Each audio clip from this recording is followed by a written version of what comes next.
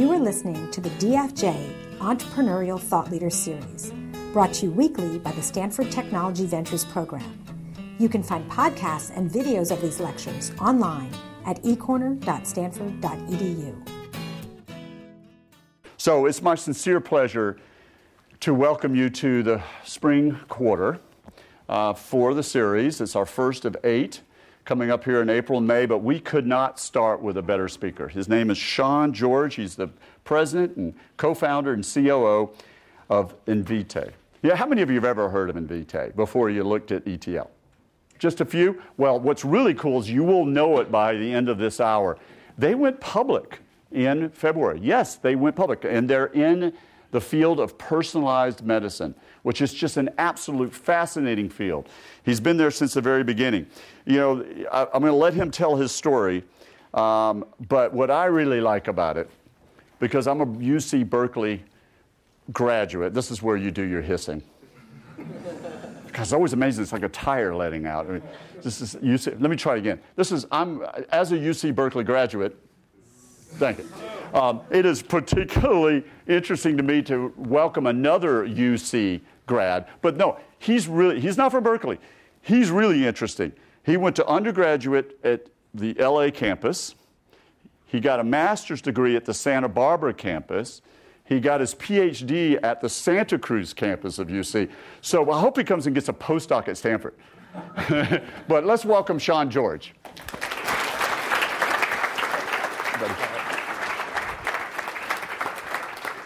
Well, thanks again, and thanks for having me. This is, this is really an honor.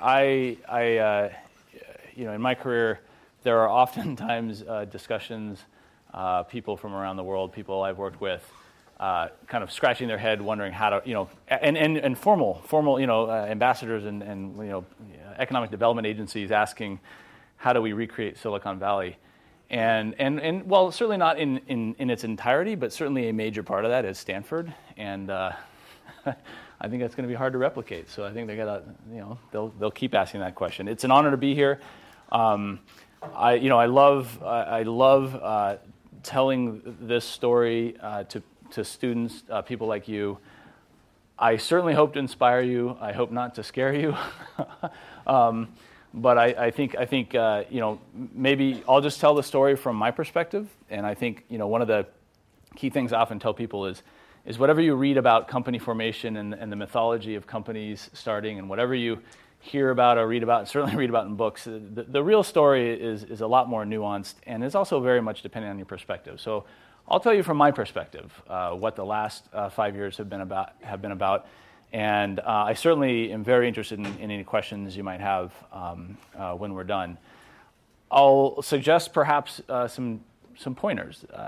My learning where I stand today with everything that's happened, and maybe to sum them up, first is, if you're going to start a company, if you're going to start a new endeavor, I would offer that it's good to, generally people say it's really good to try something big and disruptive.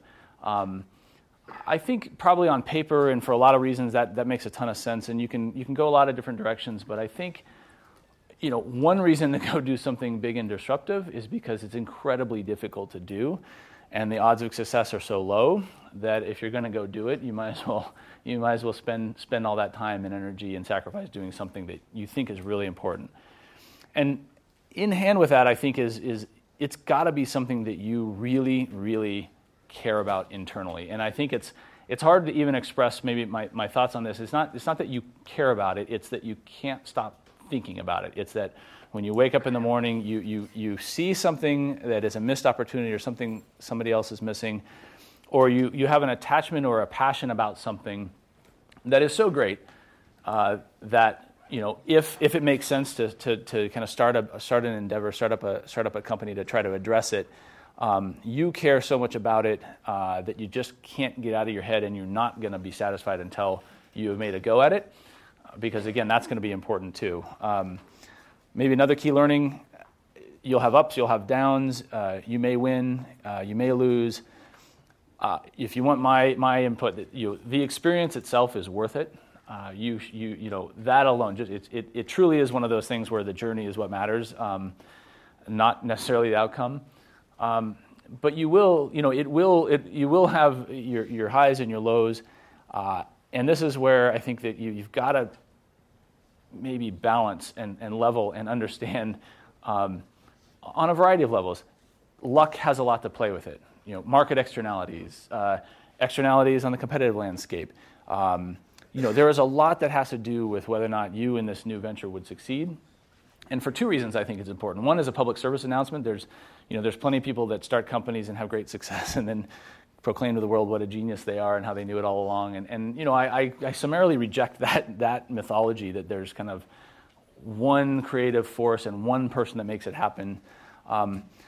It takes a team. It takes a team. It takes a group of individuals to do anything worthwhile. I also recommend that to people to make sure to understand. Again, the downside is a very real possibility, I think you should just steal. If you're going to try this kind of thing, you should steel yourself for that outcome, and not personalize it. Do your best. If you've got a passion about something, do your best to build something that makes a difference. But a lot can happen, and if you end up failing in the process, that's how this works. Pick yourself up, dust yourself off, go find another team to tackle another problem, and go do it. And then I think speaking of team, that's maybe the other key lesson that I've learned is the team you start with, the team that joins you, the team that invests in you. It is, my perspective, my 2 cents on it are that it is very much about the team that you choose to go through this with. And should you at any point along the way start, experiencing success and building and growing, I think in retrospect I would say, all of the energy, and we'll get a little bit into it, we've put a lot of energy into our team and how the place works. And even to the point where in the early days I thought it might have been a little overkill. Certainly since there was a very high likelihood of success, we wouldn't be around anymore when the money ran out. But now looking back, I actually think every ounce of energy we poured into the way we wanted to work, the way we wanted our team to work, now it's coming back. It's coming back, and I'm not only glad we put as much energy as we did. I actually wish we did more. You can't put enough energy into your team and the way the place works. So those are the major learnings. I'll start from the beginning. I was at a company. I was a COO at a company called Navigenics. It was one of the kind of mid thousands direct to consumer genetics plays. A lot of good ideas floating around then.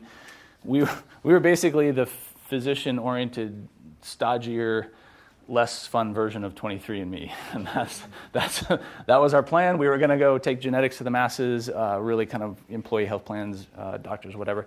It didn't work for a lot of reasons. It didn't work. Business model, timing, don't need to go into it now. But it didn't work. But what I did get at the time, from my experience in the industry, I was in the tools, diagnostics, technology industry, leading to that, knowing where, kind of the microarrays in use at the time, the DNA microarrays kind of were the beginning, the harbinger of what was to come in genetic technologies. At the time, a bunch of sequencing companies had been developing next-generation sequencing technologies that promised to lower the cost of access to the human genome. And while the business that we were trying to build just wasn't working, what I did see, bouncing around from medical geneticists' offices to genetics clinics to doctors' offices, talking with genetic counselors, what I did see was the beginning of what we started. And what I saw was, in fact, there are a lot of genetic disorders, there are a lot of genetic diseases, and there are a lot of people impacted by them. And what struck me most is none of the clients that I was talking to were happy about the way it worked. Genetic counselors, medical geneticists, cardiogeneticists, cancer geneticists, even clinicians that were vaguely aware of how genetic testing worked. Nobody was happy. Things were very expensive, very, very long lead times. If you ordered a test, it could take up to half a year to get an answer. Just really kind of almost primitive given where the technology was at the time and was going. But even more importantly, this is where it really came clear to me. A couple of family events, not my personal close family, but related family and friends and their families. A couple events in their lives that had big impact on that family, devastating impact on those families. And then in these clinics, what I would see are not the same families, but equivalent families sitting there with their kids in these clinics. And after kind of knowing the situation with the genetic counselors, certainly talking with some of these families along the way, understanding, just getting a good feel for the absolute despair that they were going through. Seeing, in these clinics, these kids, I actually at the time when we started the company, I'd just become a relatively new parent. And, I don't know if any of you, hopefully not, well, never mind, probably not a lot of you parents wait on that one. That's my other piece of advice, life advice, wait to have kids.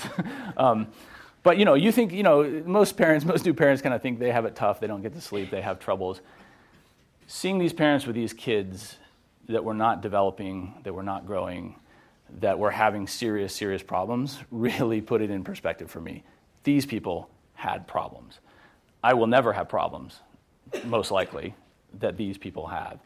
And I think as I kind of went through that experience, that's what then stuck in my head as, this is ridiculous. This is ridiculous that given where the technology is today, these people wait so long for the testing. They can't even get access to testing. The clinicians don't even tell them about the testing because it costs $20,000 to get it and very likely won't give them an answer anyway. That's when it kind of all started coming together. So I kind of, at that point, put it together. I knew where the next generation sequencing technology was going. Effectively, the cost per base of the human genome was dropping off faster than Moore's Law, which I think, we all know what Moore's Law did for, computing, networking, and everything that has followed. And it was pretty clear about 5 years ago, this is what's going to happen in medicine. This is what's going to happen in genetics. And, we're going to go figure out how to make this work. So we decided, it was myself, a couple other people that were working with me at the time. We kind of popped out, decided to go start a company. And the idea was, hey, let's build a company that will consolidate the 3,000 to 4,000 some odd genetic disorders, the tests for these 3,000, 4,000 different genetic tests, consolidated into one highly efficient, industrialized platform, production line, to consolidate the entire genetic testing industry, drive the price to the floor, and make it available to everybody. And that's what we started with. And while there was no way at that time I could really know exactly where it was going, I certainly couldn't know that I would be standing here today telling you about it. That's essentially what we are doing. So Invitae now, we are, we're basically hell-bent for leather on bringing genetic testing into mainstream medical care for literally billions of people on the planet. Anybody in the developed healthcare system can benefit from this. I mentioned the 3,000 to 4,000 genetic disorders, that I kind of became familiar with, many years ago. In fact, it affects possibly up to 10% of any given population. Up to 10% of a population has an inherited genetic disorder. It's just that they're so fragmented. 3,000 to 4,000 of them are spread that any one of them seems small enough. The biggest market, consolidated market by far, is the breast cancer testing. Myriad does it, et cetera. But there's a long tail of these genetic disorders. And so that's what we set out to do. And indeed, thankfully, that's what we're still doing. We went out to raise money. This was end of 2009. Not the best year to go out and raise venture capital. And in fact, it turns out we pitched to more than 110 places, firms, funds, what have you. It turns out half of them didn't have any money. So, seeing where those firms went now, half of them just didn't have any money. The crash had happened, things were rearranging, capital was getting reallocated. So it was a long haul. We pitched to more than 110, really for about a year. It was a fairly tough time. Actually, that was kind of the first set. About 6 to 9 months into it, was the first time I really faced the potential for failure, like squarely in the face. The team that we were working with, there were 4 of us. We were kind of self-funding it. We had some space. We got going. We started originally in the Tres Agaves tequila tasting room up there in San Francisco. We're there for about a month and a half. One of the co-founders knew the owner, so we holed up there. Then we moved to the QB3 space over in Mission Bay. So we had some space. We got some of the equipment up and running, and we were getting going. Confident that we were going to raise money, but then after 6 to 9 months, just no after no after no after no. Part of the team started shaking loose a little bit. They needed to go get a job. Their spouses were like, "Hey, how long are you going to pursue this crazy dream?" that summer, right before we got a couple of these firms interested, was definitely the first time, certainly in my career ever, that I really stared failure in the face. I'm a fairly confident individual. No one's ever accused me of a lack thereof. But boy, that experience there, that was trying. And that's, by the way, that's why I think you should do it. I think you should do it just for that experience.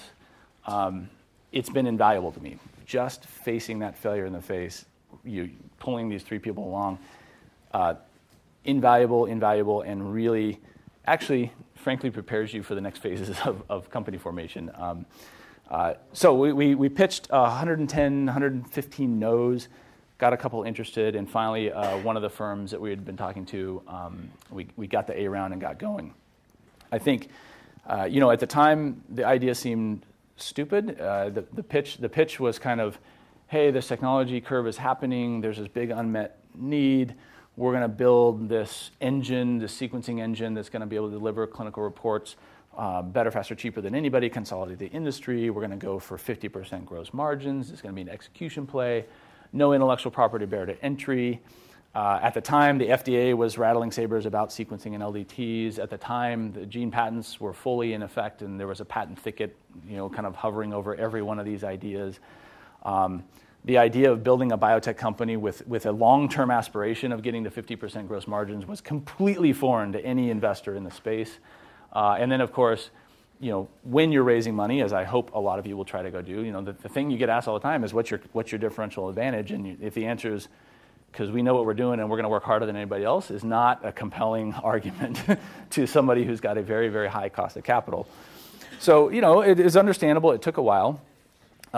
But we did eventually get some investors that I think they were at the end of their fun, and they just took a flyer on the idea. They said, these guys seem crazy enough. We'll just give it to them and see what happens. So we got going. We started hiring in the team, started getting going, and one of the very early things that obviously has led to a lot of the success we've had, constantly seeking out people that had been through it before, people who have done it before. In the fundraising process, I was CEO of a company. I've run large business units global business units at technology companies.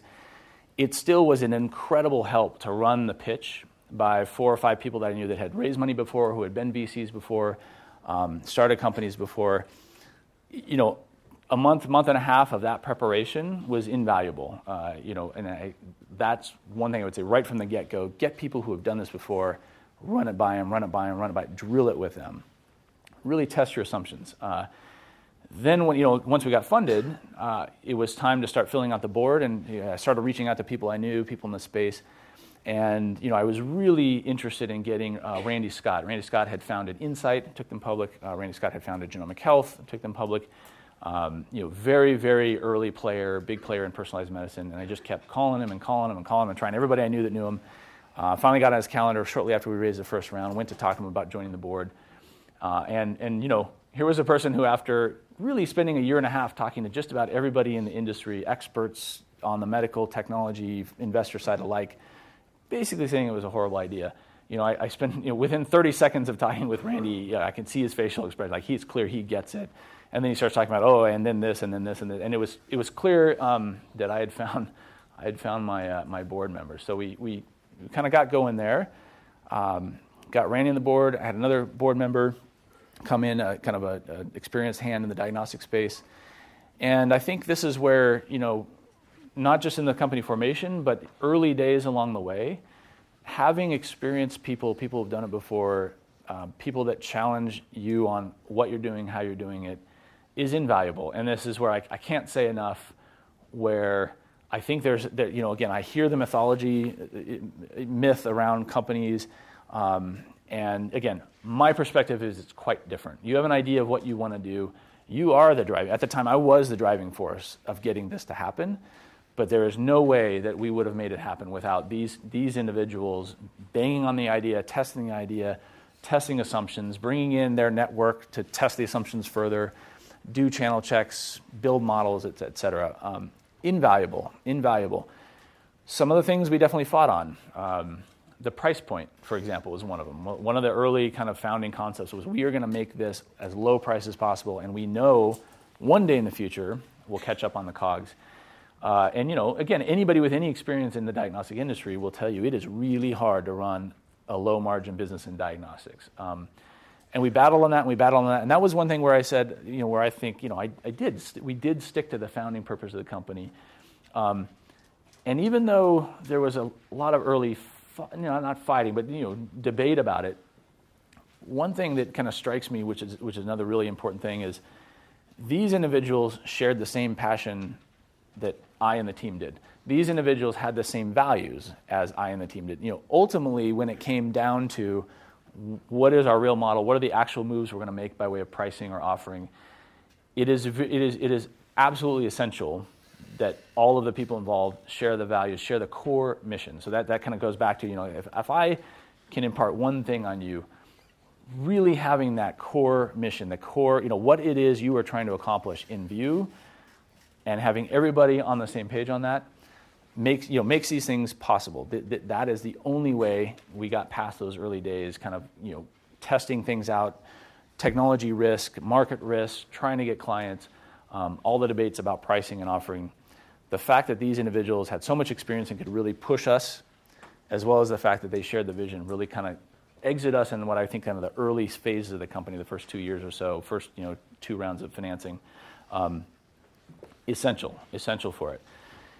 Now the thing is, so while when we started, I think a lot of people thought it wasn't such a great idea. Things started moving pretty quickly.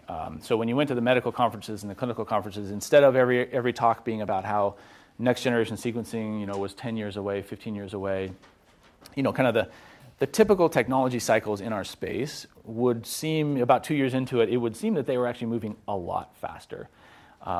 Acceptance by the clinical community, the prices, actually, many of the investors we talked to just looked at our price model and said, "You are crazy. Costs are not going to come down that fast." And indeed, actually, they were coming down faster. So people were just shocked. Even I, who had been in the industry a while, and kind of I think of myself as perhaps an overly optimistic technology zealot, even I was shocked how fast these things were coming down. And so things really started to move in the industry and really kind of turned our, out of left field, crazy moonshot of an idea into something that all of a sudden everybody started thinking, actually, that's not such a bad idea. And then you've got all of the industry incumbents thinking that way, and you've got all of the 120 investors that you talked to 2.5 years ago thinking, oh yeah, that's a great idea, let's do it. And so people start surrounding around the space. And this was a period of time where, we had to start making some decisions, and they were really, really tough decisions. And I think it's, the way I think about it, or the way I would tell you from my perspective is, this is kind of the classic, big piece, small pie, small piece, big pie kind of thing that a lot of, most entrepreneurs face at some point in time in financing. It's also one of control, right? So I'm running this shop. I've hand-selected the team. We are making progress. And then at some point, right, again, the market starts shifting. Everything moves. We knock off the technology risk. We prove it can be done. Externalities seem to be going in our favor. FDA basically goes away for a while at the change of the administrations. The gene patent thicket that was pretty much assumed to be something that would block our kind of model forever showed signs of cracking. The first case started popping up through the federal court, through the district courts, that was challenging patents, subject matter patentability for gene sequences itself. And in that period of time, a lot of people started getting interested in the space. A lot of people started getting interested in us. It became clear to us it was turning into an execution play.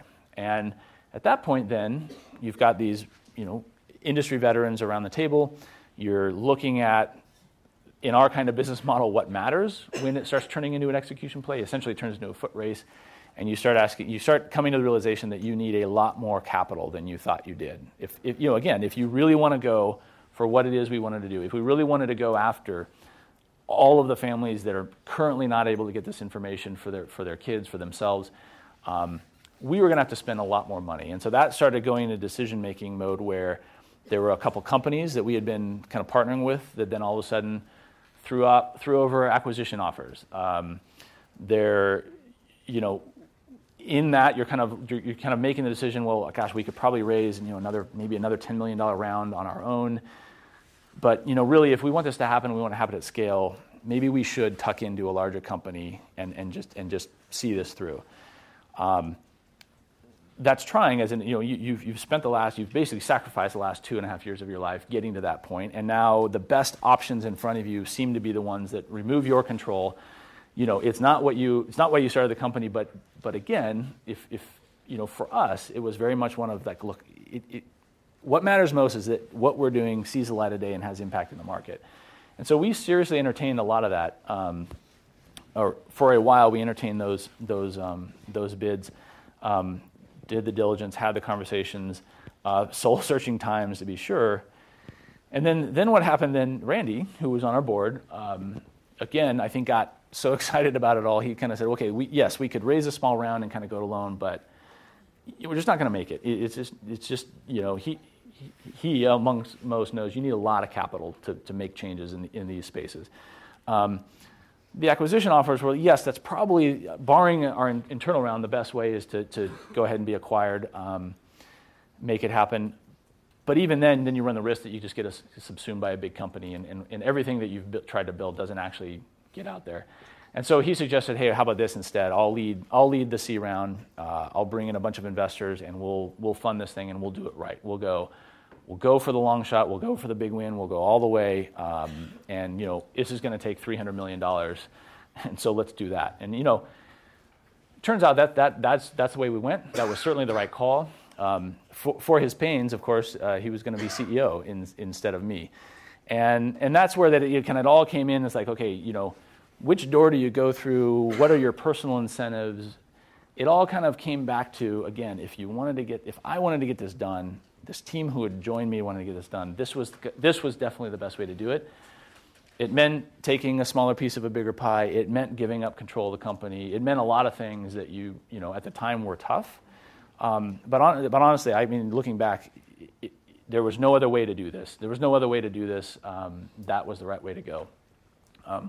And I think that's where, I want to, on that point in particular, I talk to a lot of entrepreneurs that are in that tweener phase of the company. They got some funding, they're getting going, and they're making these decisions, and they know they need the money, but that means losing control. They know they need a partner, but it means partnering. I would say that is a key point if you're going to start a company, that is going to be a key challenge as you start to succeed. Again, if you want my advice, the best thing to do is do what's right for the mission. Remove yourself from the equation. That's the best way to succeed. I've seen people get all tied up in what their percent ownership it is. It's my vision, my company. We're going to do it my way. That's a tough path to continue. For everything that we read about in the public media, how that's the obviously the one or two of those, the unicorns that make it out, and that's the case. That's all we ever read about. But I can assure you, the thousands of other companies, most of which die on the vine, that is not the way it works. You've got to be willing to sacrifice your own personal ambitions and desires for the mission at hand. So at that point in time, we raised a good sized C round, certainly more than we'd ever raise in A and B. Things started working. We started adding more teammates, and this is where the team comes into play. You want to bring in people that then can keep moving the company through the next phases, right? And they're going to be different people than the people you started the company with. They're going to have different skill sets. They're going to come from different backgrounds, and in a tight-knit kind of, no safety net environment like a startup company, they're going to seem like they're from a different planet to you and much of your team. But it's essential. It's essential that as the company scales and grows, you add these people. And that's what we did. We started getting ready to, we had proven commercial success. Again, the technology risk was peeled off a while back. We had started proving commercial success. And now it was time to start building an organization that could really go out and go after it. And so there was a period of rapid company building, a lot of different skill sets showing up. The other thing that starts happening at that time. So now we have access to more and more capital is coming in, which then starts opening up the decision set. So kind of up until then, every month was basically a race against dying as a company. We have 9 more months of cash. We need to prove this, this, and this. We have 6 more months of cash. This and we have 3 more months of cash. We have no more cash. Our bridge loan takes us 4 more weeks, 6 more weeks, 8 more weeks. Then all of a sudden you've got more money than you ever thought you would have. You've got a bigger team around you, and now the questions get a lot harder in terms of, okay, now how do you create value for the next round of investment? Or do we need to get going, thinking about going public? Can we get to break even before then? And in that period of time, with many more voices around the table, it can get a bit crazy. And indeed, in our, that middle, kind of maybe this is about 2 years ago in our company's history, there were a lot of ideas about a lot of different directions to go. Should we go this way, more direct to consumer? Should we go, absolutely hardcore traditional clinical? Should we go somewhere in between? Should we just skip the U.S. and its crazy third-party reimbursement system and go outside of the country? Let's go to Latin America. Let's go somewhere where there's actually a market for this information instead of this bizarre, like I call it the Regulo Insuro industrial complex that kind of it distorts markets in this country for diagnostics and these technologies. We can talk about later if you have questions, but maybe we should do that instead. And those again, those are tough times because now you're burning on a monthly basis what you used to spend a year. You've got a lot more people coming in. The culture that you're trying to build from day one gets challenged consistently. And there was a period starting at about this time. This stat has continued with us even today at our company at Invitae today. More than half the company has shown up in the last 6 months, right? So of a company we've been around for 5 years, and more than half of our headcount is here 6 months ago. And that started, about in this period of time, about 2.5 years ago. And what we were trying to do, we were trying to build a different culture. I'll talk a little bit more about it. We were trying to build a different place, a different way of working. And of course, when you're growing that fast with all these new ideas and all these new people coming in, that comes under serious, serious pressure. So all that's coming together at that time.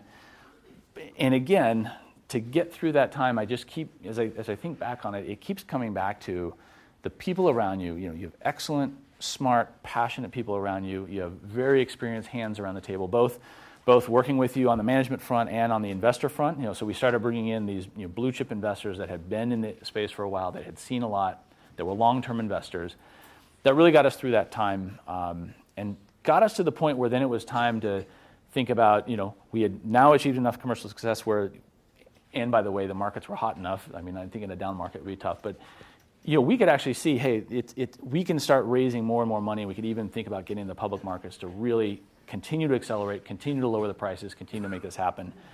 And in the back and forth of all this, that's what we decided to do. We started gearing up to do it.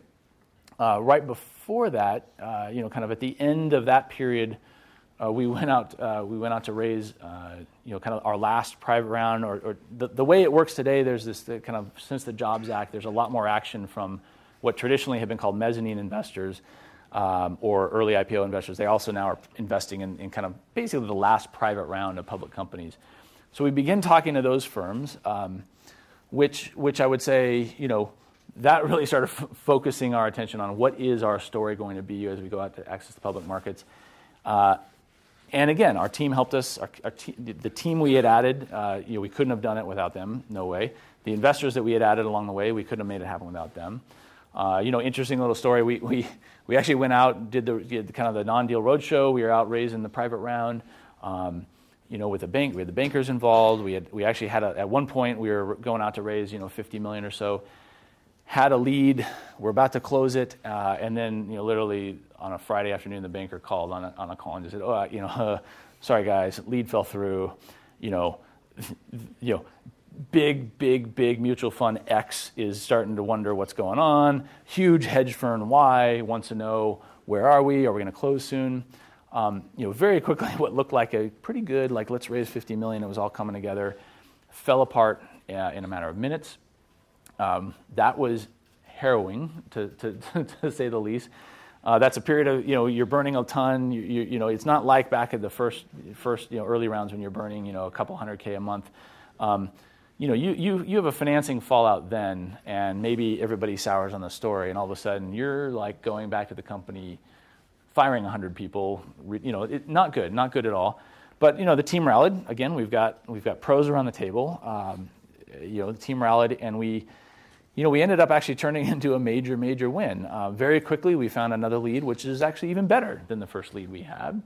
And instead of raising a $50 million round, we ended up closing a $120 million D round.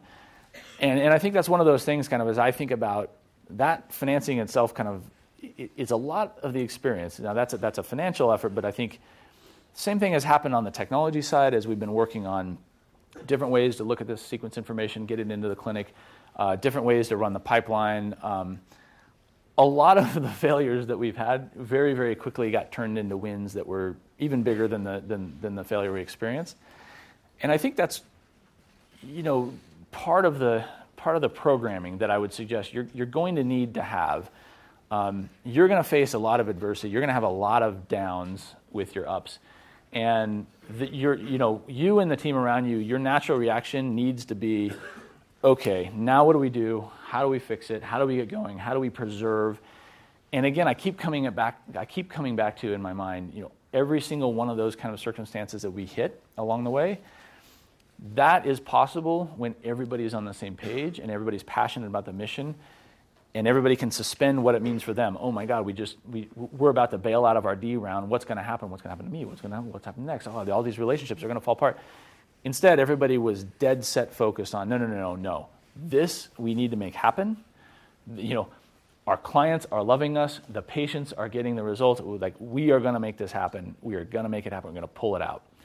And I think of the D round financing falling through, a bunch of technology foul ups along the way that we had. Every single one of those, when you started, again, it's kind of back to when you're facing that failure, and then the team rallies around it, and the team always rallies around it for the right reasons. Not only do I suggest to you that is absolutely critical in building a business that hopefully, again, I wouldn't say we're a going concern yet, but looking good so far. You want to build a business to that point, you're going to have that. And again, it comes back to kind of like, this is why I'm encouraging you to do it. Those experiences, pulling through with a team for something that is absolutely important that the world needs, even if you don't succeed, even if it does end up in failure, that alone is worth it from my perspective. And I can honestly look back, and I think I can be honest with myself, even in the darkest times along the way, the last 5 years, every time we were in a downtime, I still could come into work and remind myself, I would do this again. If we don't close the bridge round, if we don't close the C round, if what just came out of the lab yesterday, if that ends up tanking us, I would do it again. Every single one of those times, I could always, I think, it's hard when you're there, but I think honestly, looking into myself, I kept coming back with, I would still do it again. Even if we fail, crash and burn the next week, I would do it again. And I can tell you now, even if along the way, it's easy to say now, we've gone public and we're kind of making a go at it. But I can honestly say I would do it again, even if every time along the way there was a chance for failure, even if it happened, I would totally do it again. Let's see. So along the way, we're having commercial success. This was really kind of, we had only been commercial for about 9 months, almost a year at that time. We had brought in chief commercial officer, really built the team up, but still a really small effort. But we were making great traction. So we decided after the D round to immediately go and load up again and access the public markets. And this, I think, kind of all along the way, I had been receiving from the very, very beginning with no money and no space, all the way up until that point in time. I'd received plenty of advice from a lot of people about fundraising. And what I would offer to you is the following. I think kind of there are two flavors of advice for entrepreneurs on fundraising. And one, I think, if I may vastly overgeneralize, one comes from fairly wealthy people that don't have to work and think very deep thoughts about the optimal way to raise money and build companies. And the other comes from people that aren't independently wealthy and have to use other people's money and just want to get something done. And I would say that the levels of advice go something like, this on this side is kind of like the, big piece, small pie is better. You want to optimize every stage of value creation and only take so much dilution along the way. And, if you have cash, make sure to increase the value before you raise more cash. And on the other side is the simple advice of take as much money as you can when you can, because you never know what's going to happen tomorrow. And I just got to tell you, again, one man's perspective, that is the voice to listen to. And even right after the D round, we had just raised $120 million. And the very next question was, hey, I think we can get to the public markets. Let's do it. Let's do it right now while we can, because this is going to take a lot of money. And if we want to ensure success, that's what we're going to do. And so we did. So we got geared up. We went into in our industry. There's a big conference at the beginning of the year, the J.P. Morgan Healthcare Biotech and Healthcare Conference. Kind of went into that, having just announced, okay, we're going to go do it. Kicked off the road shows, and then the great thing about the roadshows is we had just raised $120 million, so we've been out talking to all these firms, and a lot of them had just come in, and then we got some more interested. Closed the round, closed the IPO in mid-February, and took the company public.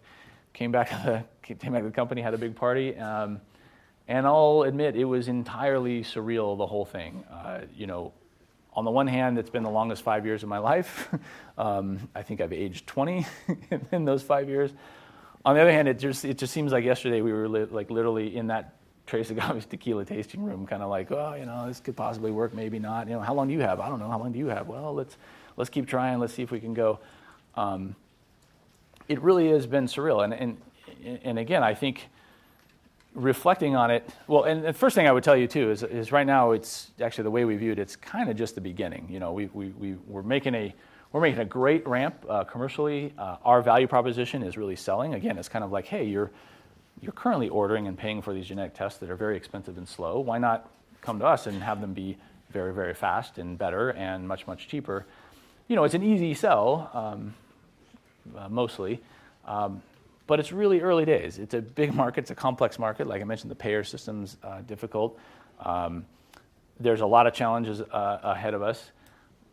But it would seem, certainly from my part, I think from my perspective, where we are now is not I wouldn't label it success, but it's kind of like, for me, it's all of the people that came and joined, all of the people that took massive career risk on what we were trying to do. Minimally, it looks good on their resume now. Hey, that company went public. I think, that's great. Minimally, it is some kind of like, hey, okay, this is working well enough where there's enough people interested that they're willing to invest in the idea. And what I think is most interesting is in these big funds, these big hedge funds, these investors, what was really satisfying to me, and this again comes back to this concept that I'd love for you to take away about the mission. The best thing was, so there's one woman that runs this massive, massive fund, very big, important fund in Boston.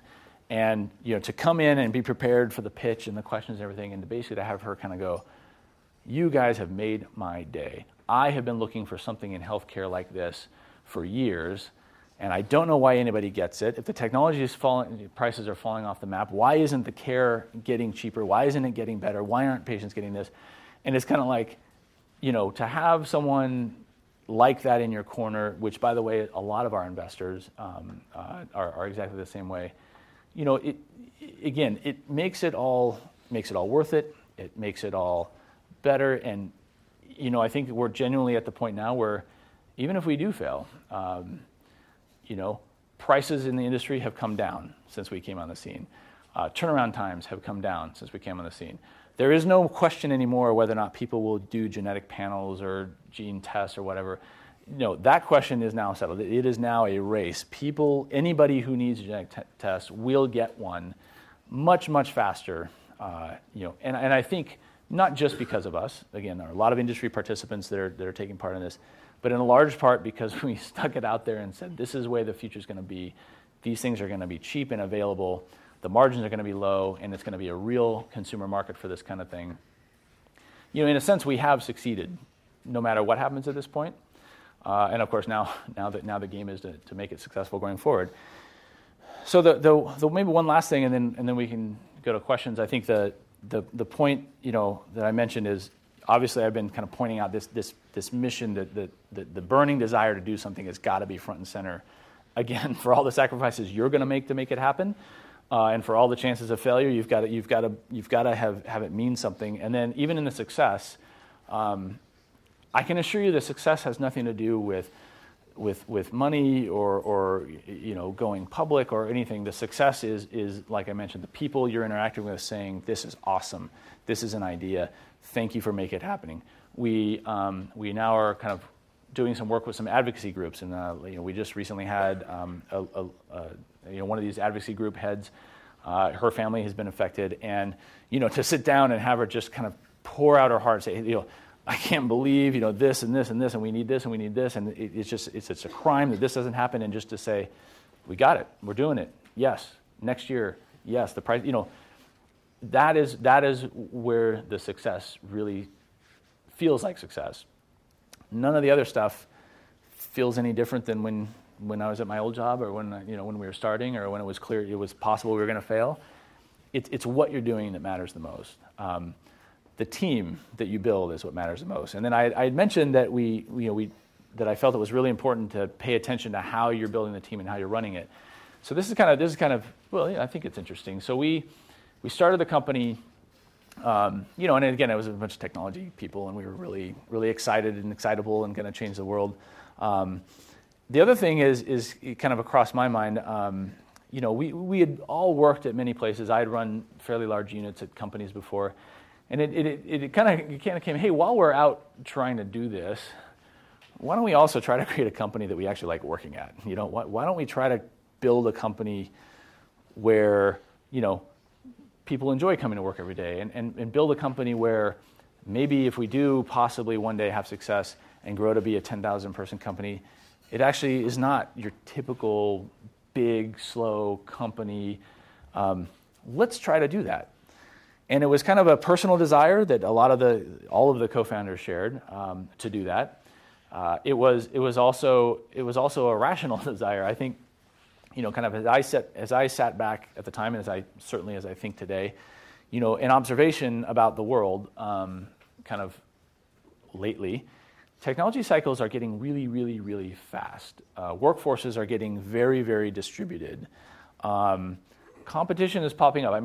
Yes, I think it's going to be hard to recreate Silicon Valley, but boy, there is a lot of global talent pouring into, basically think of it as, entrepreneurial capacity on just about any industry you can think of, and I can see it happening. And so kind of one of the other ideas is not only like, why not build a place that's really great to work at, that we would like to work at, that people don't run around basically afraid of their bosses all the time.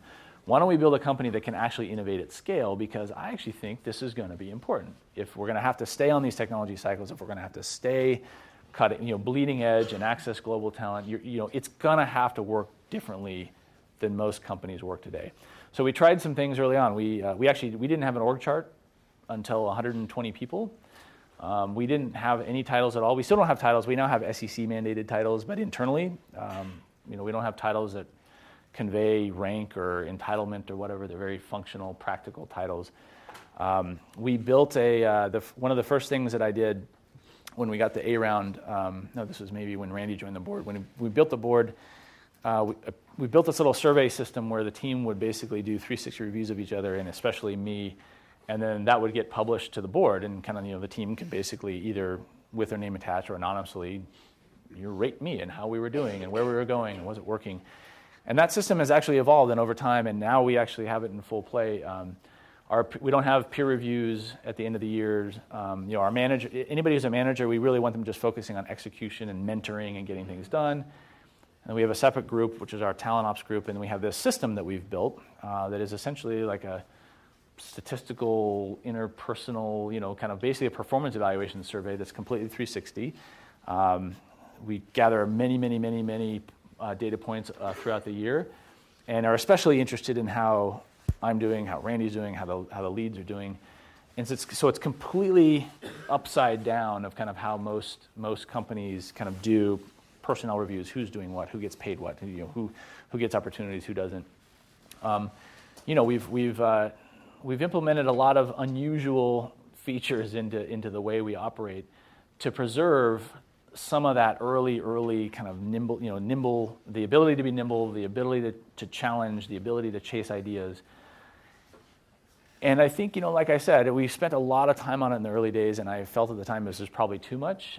And now, though, that we're, getting to 250 people with half the company, hasn't been here more than 6 months, I am really, really glad we spent as much time doing that, because I've actually really been delighted to see some of the core cultural elements that certainly I like about our company and we think are going to be important for the company have not only survived, they're starting to bake in, and people are really starting to grab onto them as one of the major reasons they like to work here. And honestly, if we hadn't paid as much attention to it early on, it wouldn't have happened. We would have faced what I talk to many entrepreneurs about, many founders about, is that the tragedy of seeing this great thing, and as you achieve success, it starts getting away from you. Which again, to an extent, it will, and that's good.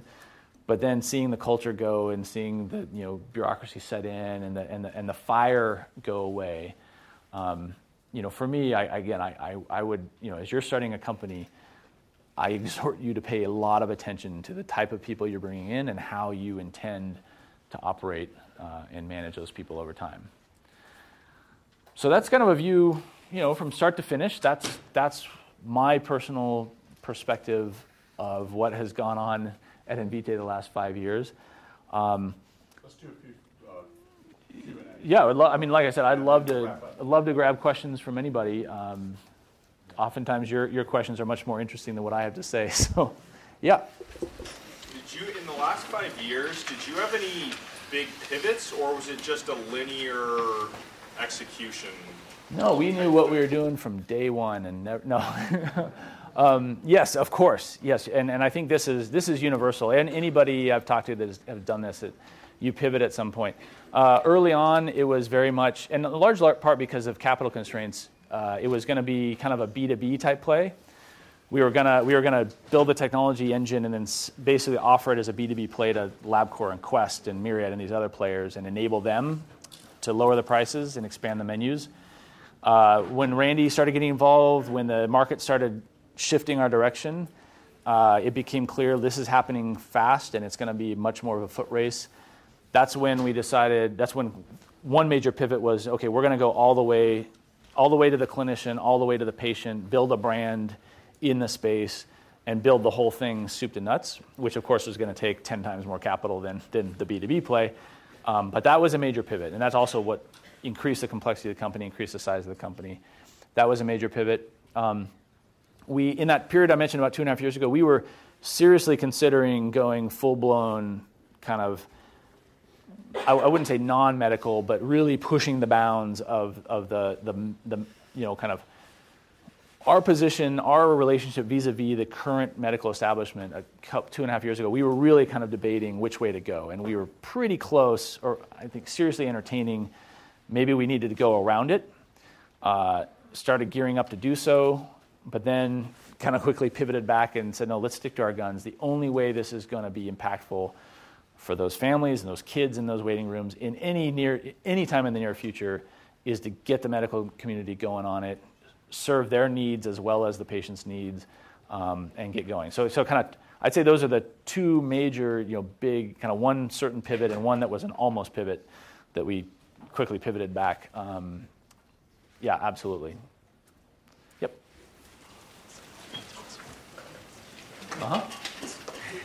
It sounds like one of the key factors of success is the grit you had and the determination. So my question is that based on just your natural innate ability, or do you have techniques to kind of keep going after maybe so many no's that you initially got? Could you repeat the question? Oh, sorry. I think the question was kind of like, sounds like it takes a lot of grit and determination. Are you just insane, or was that some kind of choice you made along the way? Is that the basic? I think those who work with me probably think it's a little of the former, but I'm not sure. I think a lot of things in life come down to choice and will. so you if you really want to do it and you decide you're going to do it, then it's just a matter of sheer will. And yes, to do it, you're going to be your will be tested. Actually, the whole fundraising process. Someone mentioned it to me at the time, and now it makes total sense. It's a bizarre way that people go about raising money. But someone once said, actually, it's a pretty good test for the years to come. And actually, now it totally makes sense to me. Getting kicked in the teeth all the time, telling you it's a bad idea, getting strung along by VCs that have no interest in investing in you at all. That's actually a pretty good testing ground. You can do that for a year or so. You just might be able to then build a company and grow it.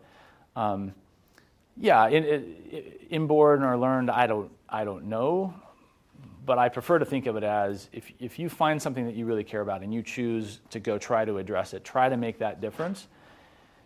You've got to make some choices.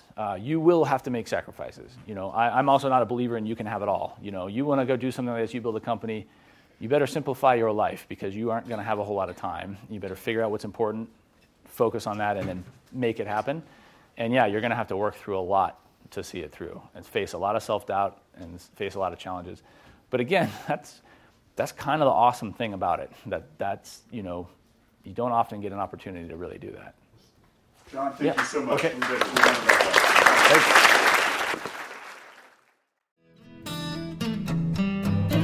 You have been listening to the Draper Fisher Jurvetson Entrepreneurial Thought Leader Series, brought to you weekly by the Stanford Technology Ventures Program. You can find additional podcasts and videos of these lectures online at ecorner.stanford.edu.